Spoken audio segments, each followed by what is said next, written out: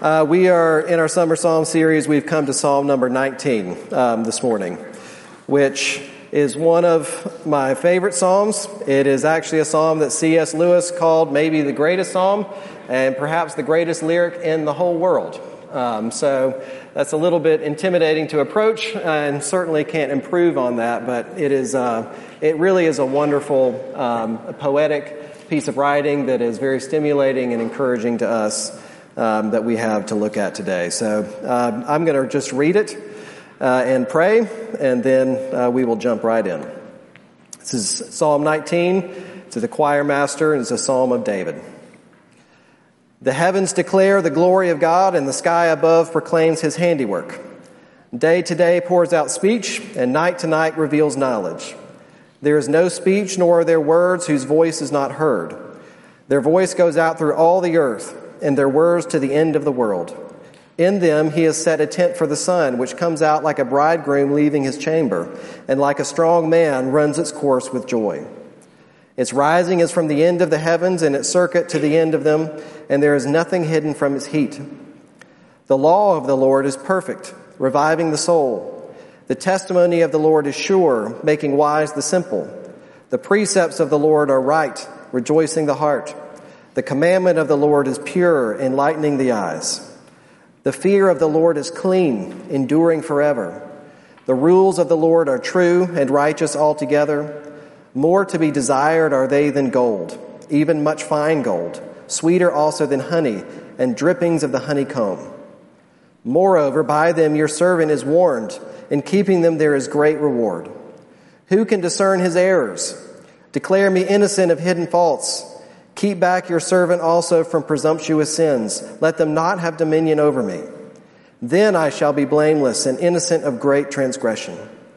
Let the words of my mouth and the meditation of my heart be acceptable in your sight, O Lord, my rock and my redeemer.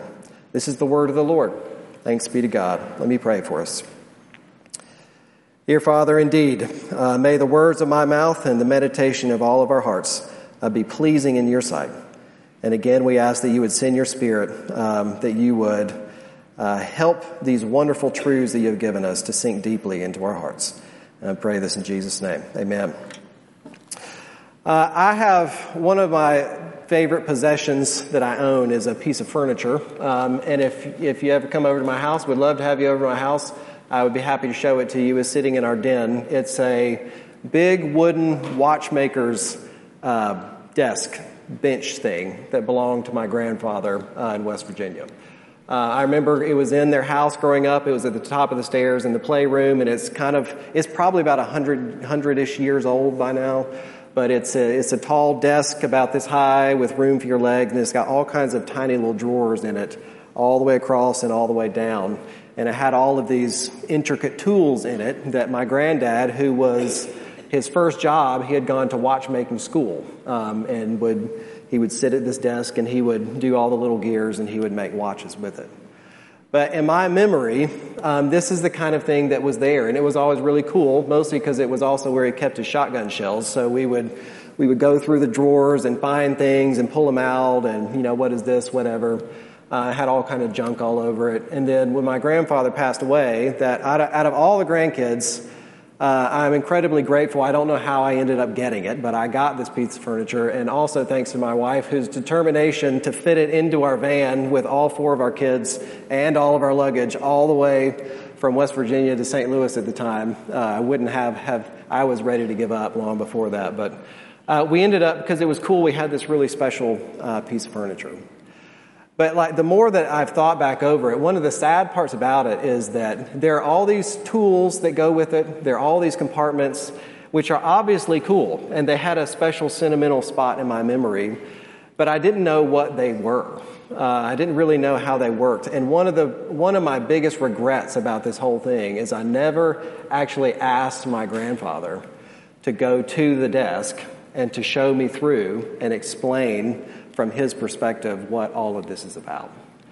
And that's kind of been an illustration to me of how easy it is to have really wonderful things that we know are cool and that they occupy a special place to us, but we really don't have a full appreciation of the true value of the thing that we have, especially when there's not the opportunity of the one who made it and who used it to actually comment on it and to bring us in to show why this thing is so special.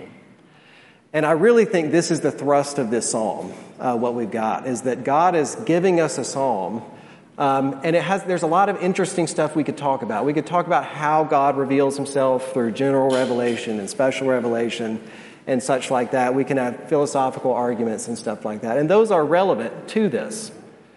But I think the real heart behind this is that it is taking us into these very plain gifts that God has given us on a daily basis, specifically his creation and his word, that are so wonderfully valuable. And we recognize that to some extent. But they tend to be those kinds of things. They are so valuable and so day to day at the same time. I think we often lack the full appreciation of what we actually have. That this gift that is so wonderful becomes so commonplace, we often tend to look past it and not love it. And so this is a psalm that is gathering us, rather than making an argument, it is gathering us into a song of praise that is stirring into our hearts, that is reminding us from God's perspective, who gave these gifts, of why they are so good, and it is something that is forming us so that we actually might be able to express the same kind of thanks and thanksgiving and appreciation that God has for these things. So we're going to look at this in 3 points, and it really breaks down through the passage, breaks down very neatly into these 3 points. First, we're going to look at the creation, and that God is sharing us his perspective of the creation. Then we're going to look at his word, and then finally we're going to look at his grace. And this is what he wants to share in his love of these things with us as we jump into them. So first, let's look at the creation. It's the first thing that jumps out. The heavens declare the glory of God, and the sky proclaims his handiwork. Day to day pours out speech. Night to night reveals knowledge. It is these over and abundant poetic words to describe the creation. And the first thing that jumps off the page, it comes from the first verse that we expect. The heavens declare the glory of God, and the sky proclaims his handiwork.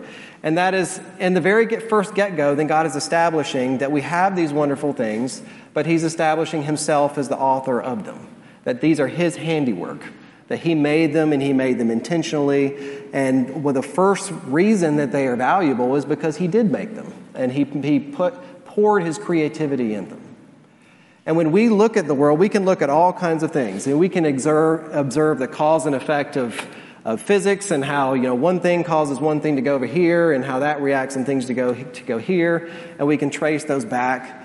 I mean, we can look at DNA and see how traits have been passed on through family and people and biology. And we can look at brain science and how, the decisions that we make, the things that are firing in our brains. We can observe all these things of what goes on. But there is what this is speaking to us, is that behind all of this stuff is that this is like a craftsman who is at work, who is masterfully skilled, and for the joy of this thing, that he is displaying these aspects about himself through the creation. So in the first place, it's showing us from the creation that this is just establishing that it is part of his handiwork. But the interesting thing about this, and almost all the commentators point this out, is that what it actually does, that God is only mentioned in the first verse, really. He's kind of implied through the rest of it.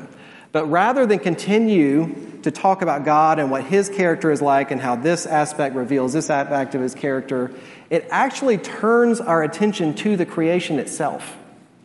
It's like it acknowledges God, and then it's moving and having these songs of praise, and is talking about mostly the lights in the heavens and how big and wonderful they are. And by extension, I think he's talking about the whole creation. But he's turning our eyes to look at these things in particular and take notice of them. And that the creation itself is something that it is just always, it has this intrinsic value to it. Like it, just by virtue of what it is and how it works, it is beautiful, it is creative, it is wonderful. And it is shaping us as Christians to not skip past the creation and look directly to God himself. Yes, it wants us to look at God himself. It said that in the very beginning, that he is the author and everything is his handiwork, and it is about worship of him and not worship of the creation itself. But it is doing that through actually turning us towards the creation, to enjoy the creation, to explore the creation, to find out what it is all about, to revel in its creativity and all these kinds of things. In this, I'll point this out. You'll never. I apologize for this. You might never look at the sun the same way again. But what he is doing in here, there's two options of what scholars debate what's happening when the sun goes out of this tent and goes through the heavens. One is that this is a bridegroom who is waking up out of his tent, and he's looking to the rest of the day to where the wedding feast is going to be, and so he is going through his day of joy, of anticipation. The other option, which I think is more likely, is almost the opposite, that this is the day after, and the son who has just had his wedding feast is now going about his day in full joy and enthusiasm, feeling good and ready to do what he's got to do the day after. Either way, this is a very poetic and almost sensual way of saying that what is happening in creation is very, very, very wonderful.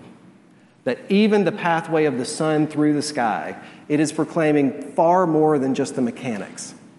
It is proclaiming something about love. It is proclaiming something about closeness.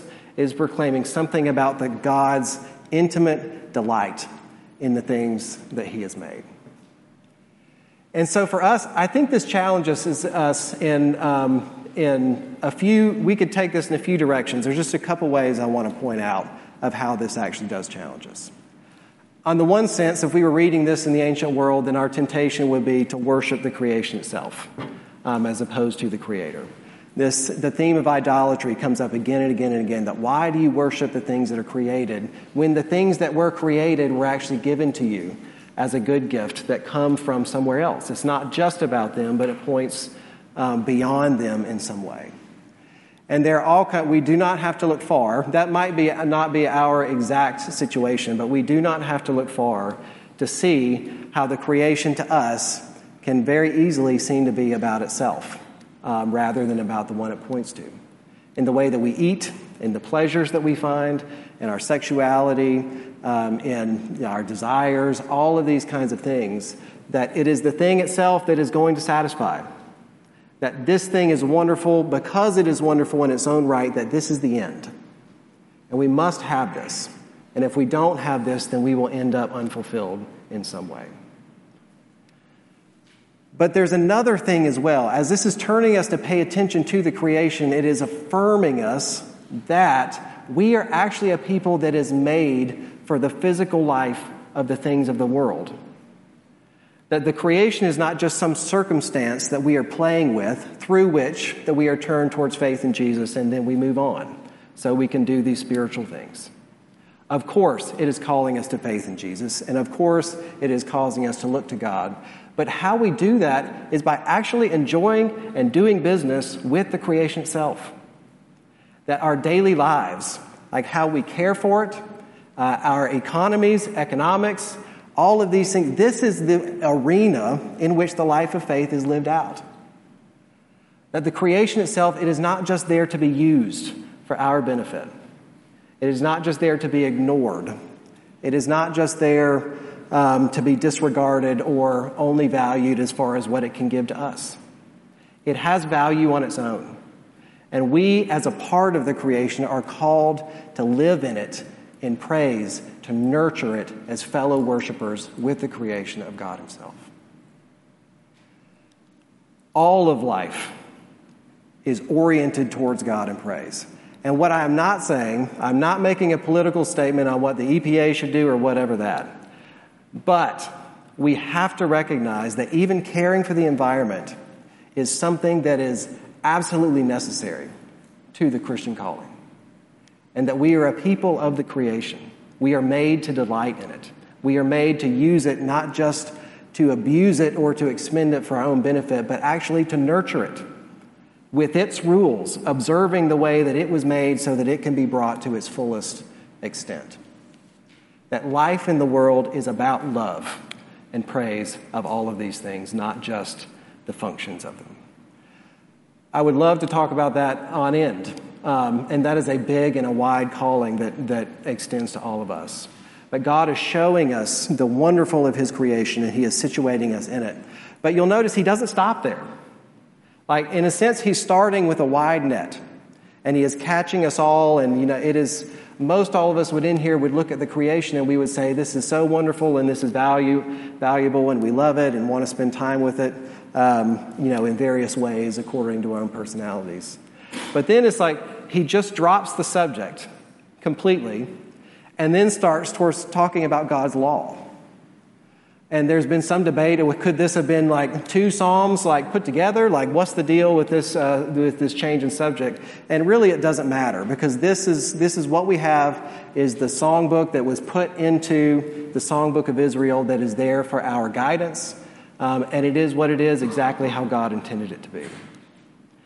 But I think that it is very closely connected, actually, and that as God is sharing with us the beauty of His creation and how He reveals Himself through the creation, He's also doing the same thing through His law. But look at these words. We get all of these. He uses, in a very poetic way, a lot of ways to describe what the law is. So the law of the Lord is perfect. It's like a general term for the teaching of God. The testimony of the Lord is sure, like giving these are like the Ten Commandments that are written on stone, is the word behind it, showing the permanence and the immovability of this testimony. The precepts of the Lord, His commandments, the fear of the Lord, the fear that is required of us for the Lord, His rules, which it gives a judicial imagery behind it, the things He decides, this is right, this is not right. So He's using, like a true poet, all of these kind of similes that are getting at this. This is the whole span of God's teaching, every aspect of it, of how He communicates Himself, the rules that He comes up with, the do's, the don't do's, the story of it. This is an all-encompassing thing. And then, but the things that He's saying about them is that they are just so wonderful. They are perfect. They are sure. They are right, pure. There's no corruption in them. Absolutely nothing that is treated like this is just the most wonderful thing that we have. That is God's law. And I don't know if it strikes you when every time I read this, I have this kind of thought. I get it. I get that it is wonderful that God has so, out of mercy to us, moved towards us and given us His law to reveal Himself through it. But I also would be lying if I said every time I sat down and read it, I felt like this is just the best thing ever. Like life has returned to me, it just doesn't always feel like that. And certainly it is an aspirational thing, that it is showing us the true value, and part of by describing it this way is calling us to it. But it really is challenging to us in a lot of ways. And I wanted to say two things about it, two aspects. Again, we could unpack all of these and go in a lot of different directions, but I think these are very relevant to us as to why it is so wonderful and why sometimes it just doesn't seem to have the effect on us that we wish that it did. One is in all of these, this theme is that this is an immovable for all people, all times, that it is absolutely dependable, it is good, and it is true. It is the kind of thing that never goes out of style. It is the kind of thing that cultures can come and go, and it still speaks the truth exactly how God wants it to, and it is absolutely dependable. And I think when we look at it now, it is very difficult to look at it through a cultural vantage point, because it looks like some things go out of fashion and they go out of date, or they're not relevant to us anymore. And it can bring up a lot of questions in our mind about it. I'll quote Tim Keller, who said it really well, that one of the good things about it is that anything that is not eternal is eternally out of date. And that just by approaching it that way, there's a sense in which if we turn, against the culture of our parents and say, this is out of date, now we are at the right spot, our children will do the same thing to us. And it can become this never-ending cycle of everyone's out of date because of some vantage point. But God is saying that despite all of that, we've actually been giving something that is permanent. And we might not always like what it says. It might not always seem relevant, but different from all of the other things that we have to put our trust in, that this is actually something that is eternal. It is actually something that is incorruptible. There's no politics around it that is shaping it in one way or the other. It is absolutely dependable. And in saying that, it would be remiss if we have to mention that one of the challenges, I think, especially it is for me, and I think it is for a lot of us, is that when we look at how it has been treated in the past and now, when we look to the future, is that the interpretations of it at times have changed. And we have seen it abused in a lot of ways that has really undermined our confidence in it. And one of the worst examples, and this came up this week, and there's several of you were in a book reading by a group about the book The Color of Compromise by Jemar Tisby, which is looking at the history of racism in the American church. And he told the story of in 1915 that a Methodist minister and 19 people climbed to the top of Stone Mountain in Georgia and burned a cross, and they set up a stone memorial with a sword and a flag and a Bible that was open to Romans chapter 12. And after doing some research, it was all under this narrative is that God calls us to make our bodies living sacrifices, which is how the chapter starts, and that this was a method of calling people into action to support the KKK and their agenda. There has hardly been anything that has been more damaging, I think, to the witness of the Christian church as things like this, as where the Bible has been used for very bad ends. But the irony of this is that if we read further in Romans chapter 12, it goes from there, and then it starts talking about the whole body of Christ and how every part of the body is valuable. And then it starts unpacking the marks of the true Christian, which are outdoing one another and showing honor, of not looking at ourselves more highly than we ought to, and above all, being eager to pour ourselves out in love for one another. And what I'm saying is that the advantage of having the text, the advantage of having the thing that we can all gather around that is permanent at all times, it is always speaking the truth, no matter how it has been used in this place or in that place. And that even though with the gross atrocities of what has been said, as that Bible was laying open on that altar, it kept saying, outdo one another in loving each other. Outdo one another in honoring each other. And that the text provides us with a permanent thing that is always convicting us. It goes ahead of us.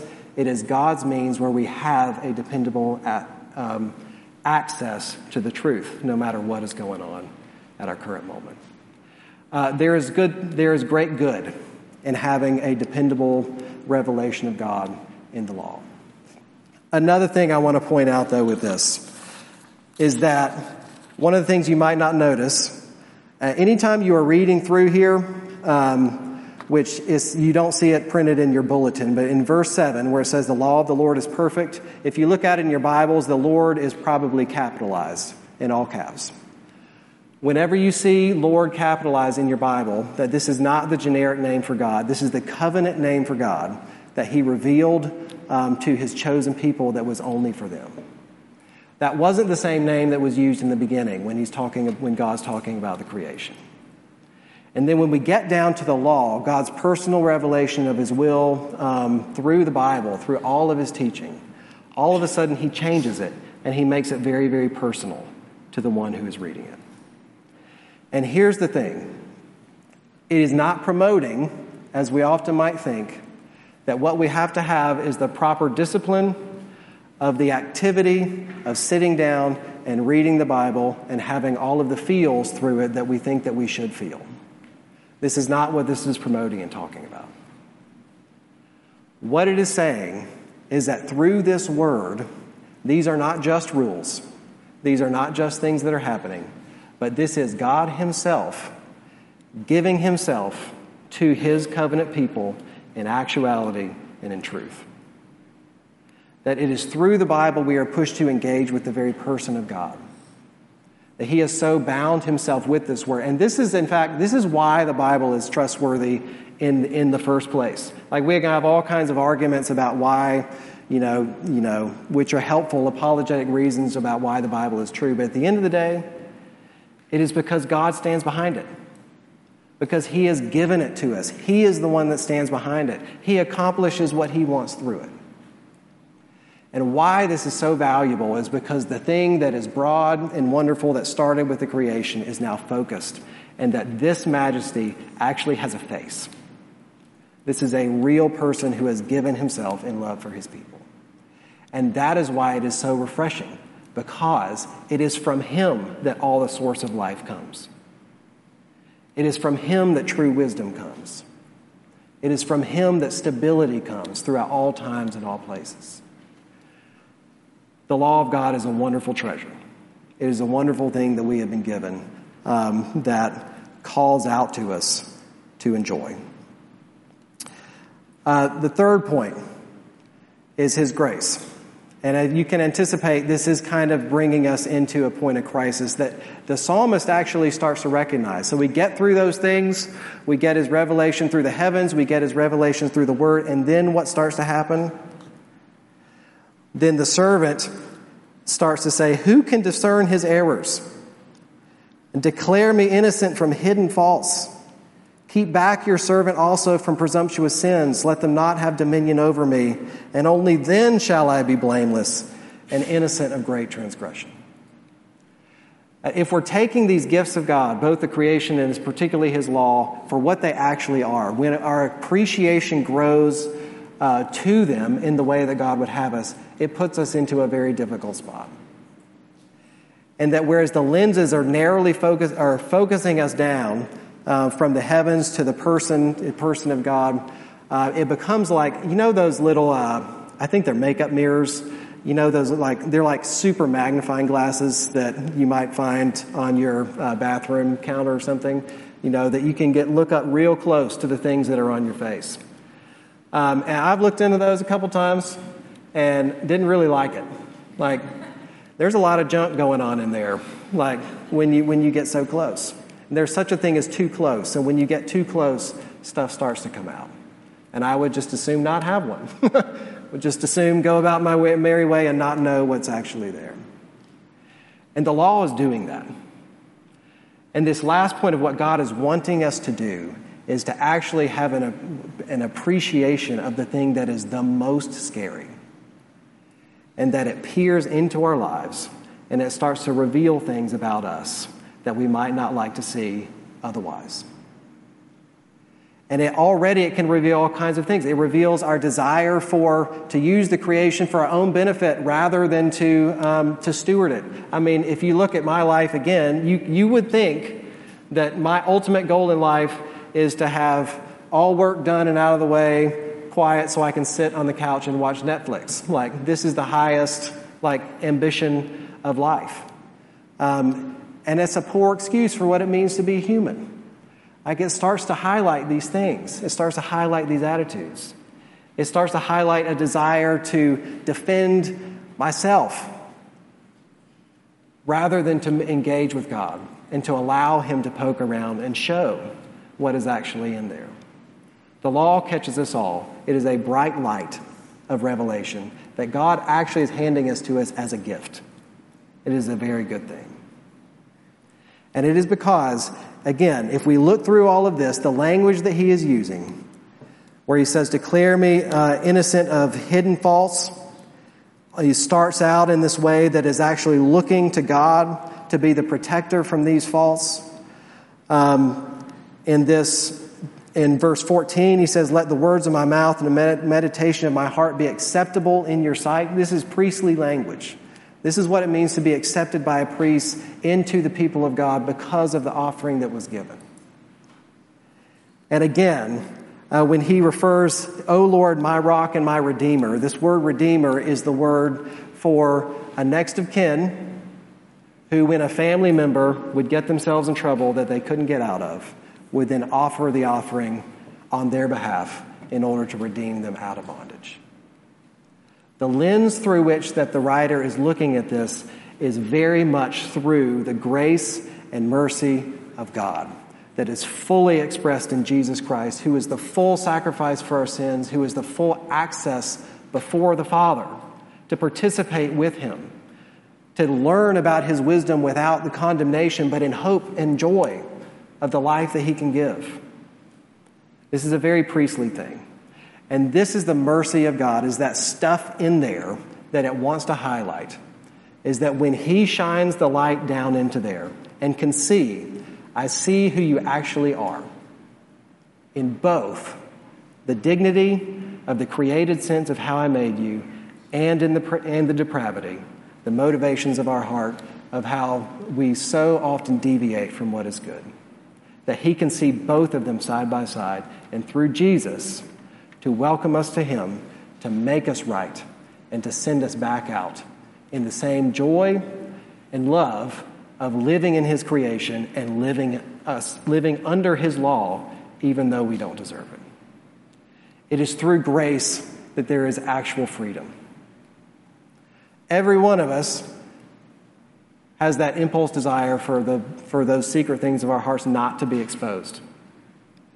And just like I've had this happen before, where I've had something lodged in my foot that was hard to get out, and there's that thought, if I ignore this and just go about my day, it'll probably take care of itself. Like, you ever have that thought? It never works.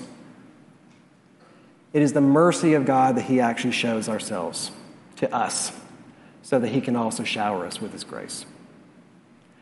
I'm going to use one example to close us with that's always stuck out to me. There's a book called Dangerous Calling by Paul Tripp, where he's talking about the pastorate and how difficult it is. And he tells a story humbly about his own marriage and how for a lot of his life was characterized by know-it-allism, of using the Bible as a way of promoting himself, always having the right answer, that kind of thing. And he also had a temper that would come out regularly. And his wife, again and again and again, would bring this up and say, I think you need to pay attention to this. This is hurting you, it is hurting me, and it's hurting our marriage. And he ignored it for a long time, and then in the mercy of God, actually brought him to the point of conviction where he could say, am I really like that? Like, is this what I'm really like at home? Is this actually the condition of my heart? And in the light of the gospel and the mercy that was brought by the Holy Spirit, that the truth was actually able to come out and say, yes, it is. And it was at that point that the true healing actually came, where grace became sweet, where there was freedom, there was actually room to relate to his spouse in a way that had not for a long time. It is the mercy of grace.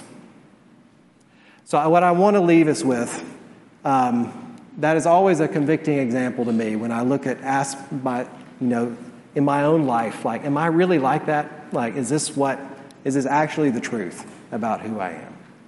What this is inviting us in the end is to actually go there with Jesus, the one who is the great sacrifice for our sins, to walk with him into those dark places and say, you can shine the light on me there, but you will go with me, and you will be there every step of the way. And through that, there's great freedom. Let me pray for us.